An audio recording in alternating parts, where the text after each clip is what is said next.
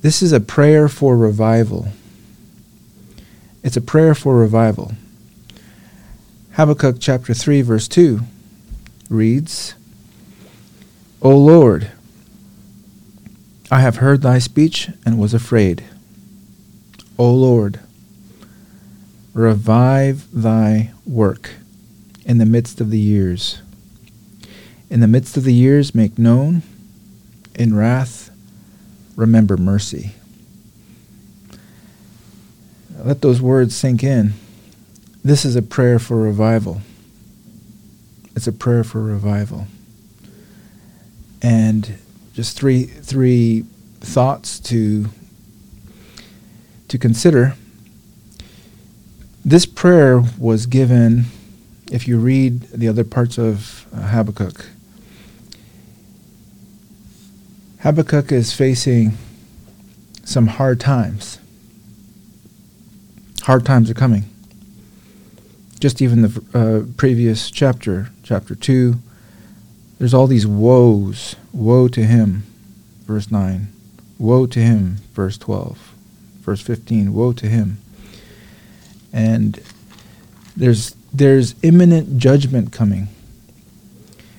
And there's hard times coming. Time of cursing, where there's going to be God's curse.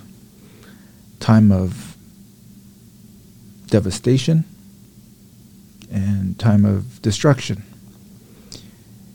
And it reminded me of the fact that, the scripture gives all kinds of warnings about difficult times coming. Speaks of evil men waxing worse and worse. That is something that we will face. There will be an increase of wickedness and lawlessness. Christ himself says that when the Son of Man returns, will he find faith on the earth? That seems to suggest that there would be such pervasiveness with sin and wickedness, and it will seem like, does anybody believe? And we read in Jude gives us some insight onto the end times, the times right before the Lord comes, and it actually gives us the spirit of the age. It describes the spirit of the age during these last times. It summarizes it in the spirit of three individuals. And Jude in verse 11, it identifies three individuals in Scripture: Cain, Balaam, and Korah. Cain, Balaam, and Korah. And if you do some study, we're not going to do it here, but if you do some study on those three individuals, you'll discover there's an interesting lesson that can be learned on each of those individuals and what they communicate by way of their spirit. The way I have it written in my Bible, just meditating on it, Cain is a false gospel. It's a false gospel. He presented to the Lord a false gospel. Balaam is a spirit of greed and covetousness, basically the world in all of its forms. Korah is a spirit of rebellion, a spirit of real lawlessness. The gainsaying of Korah, remember, he was the one who rebelled against Moses, and there is a spirit of rebellion, tremendous rebellion that we're seeing in the world. Not only rebellion against the laws of society, but rebellion against the laws of nature itself. Think about all this, all that we're seeing with, let's just take the trans movement. What is that but a rebellion against nature itself, saying no to the way God made them? And that is that was exhibited by the angels that left their first estate. They did not stay within the boundaries that God put for them. And now we're seeing the same thing. There are boundaries that God has given to all of his creation. And the ultimate expression of rebellion against God is rebellion against those boundaries. We could say a lot more about that. But the second point I'll say about this prayer of revival, the prayer for revival, in Habakkuk chapter 3, verse 2, it says, if you pick up on the words, it says, revive thy work in the midst of the years. In the midst of the years, make known. Now, he starts his prayer by saying, O Lord. And he continues his prayer by saying, O Lord. This is a cry of desperation.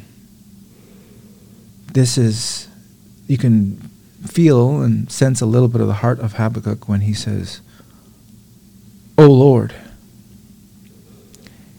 And that should be the cry of our own hearts as well. Sometimes it's hard for us to bestir ourselves because we can become so cold. Every day is a challenge for us to remember we're in a fight. Don't fall asleep. It's like we have to help one another. If you remember the Pilgrim's Progress, near the end of their journey, they went through a part of the land called the Enchanted Grounds. And the air of that place made them to sleep. And they had to keep encouraging one another not to fall asleep. And isn't that the truth? And that's part of the reason why we do what we do here, is because the tendency for all of us is to fall asleep. And so you have this cry of desperation of Habakkuk, which we need as well. O Lord. He's praying for revival in the midst of the years. And that's what we're praying for, in the sense that, okay, we realize that there's a curse and there's devastation and there is destruction. It cannot be denied. Habakkuk could not deny it. The Chaldeans were raised up to come in judgment against God's people. But in the midst of this is the prayer for revival. In the midst of the years, what years? The years that he just described previously. In the midst of all this destruction coming, in the midst of the years, revive thy work. That's what he's praying for. And when we talk about revive thy work. In the margin, you'll see that word revive. It says preserve alive. Life. We're praying for life. Revival really is the prayer for renewed life to be brought back in.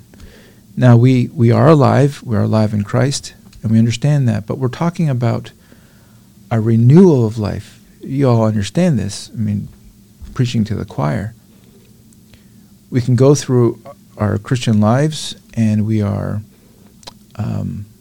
yes, we are thankful for our position in Christ, but what we want is, we want revival. We want to have the life of God brought back into our experience and enjoyment day by day. Preserve life. Don't let die. It reminds, if you think of it that way, preserve life, don't let die. It reminds you of Revelation 3, doesn't it? That church at Sardis that had name to live but was dead, and the exhortation to that church was strengthen the things that remain, that are ready to die.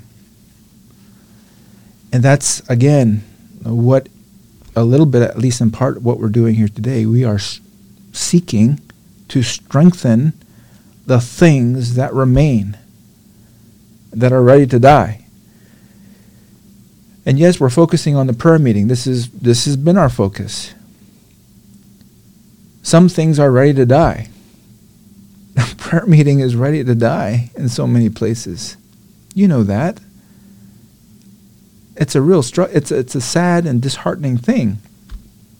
Look, it doesn't matter what church you go to. It could be the best church, the most exemplary church, even in prayer. But at any given moment, it's ready to die. It's something that has to be kept alive in the sense of we need revival. So the church that I belong to has had a history of great prayer meetings. It really has. You know, I grew up under the ministry of Dr. Cairns, and he gave these wonderful prayer talks on Wednesday night. And there was a genuine spirit of, dare I say, revival in those times. It was wonderful. But even a church like ours that has understood, tasted, and seen something of that is at risk. Like, there's no guarantee to any of us, is the point. This is a prayer that's relevant to the strongest church. Revive thy work in the midst of the years. We need to not be like the church in Sardis. We need to strengthen the things that remain. The last thing we'll just say is there was an answer to this prayer of Habakkuk. It's a good prayer, and may there be an answer to our prayer. And the answer is found, as we all know, in chapter 3, verse 17 to the end. It talks about, okay, fig tree, not blossom, no fruit in the vines, labor of the olive shall fail, the fields, no meat, flocks shall be cut off, no herd in the stalls. Basically, painting the most bleak, most extreme picture of judgment, devastation. Yet, verse 18, that's the key word. Yet I will rejoice in the Lord. I will joy in the God of my salvation. That is revival. We're not praying necessarily that we'll live in a utopia. Okay, we live in a fallen world. We're gonna experience the ravaging effects of that, which includes the breakdown of health, which includes the breakdown of nations. But yet I will rejoice in the Lord. I will joy in the God of my salvation. The Lord is my strength. He will make my feet like hinds' feet. He will make me to walk upon my high places. That's the answer of the prayer of chapter 3, verse 2. It's all this devastation, yet doesn't matter. I will rejoice in the Lord. I will joy in the circumstances. No. I will joy in God. I will joy in the God of my salvation.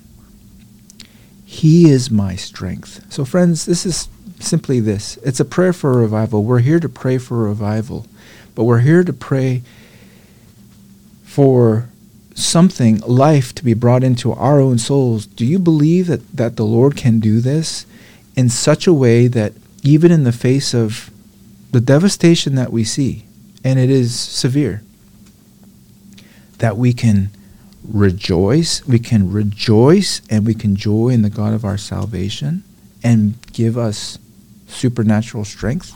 I believe that. I don't believe I've experienced it yet, but I believe it. I believe it with all my heart. I believe that's why the Lord is helping us to pray for this. I don't believe this is an accident. And I believe, as Matthew Henry said, that when God intends to bless his people, he will set them a-praying. And I have to believe that's part of what's going on here with this prayer meeting. I have to believe that. Do you have an explanation for it? For the burden that you have inside of your heart? There's something going on in there. There is a burden. This prayer of Habakkuk resonates with us. Why is that? The Lord intends to bless us. He does. I will not believe otherwise. So I trust that we will also have this prayer for revival. Amen.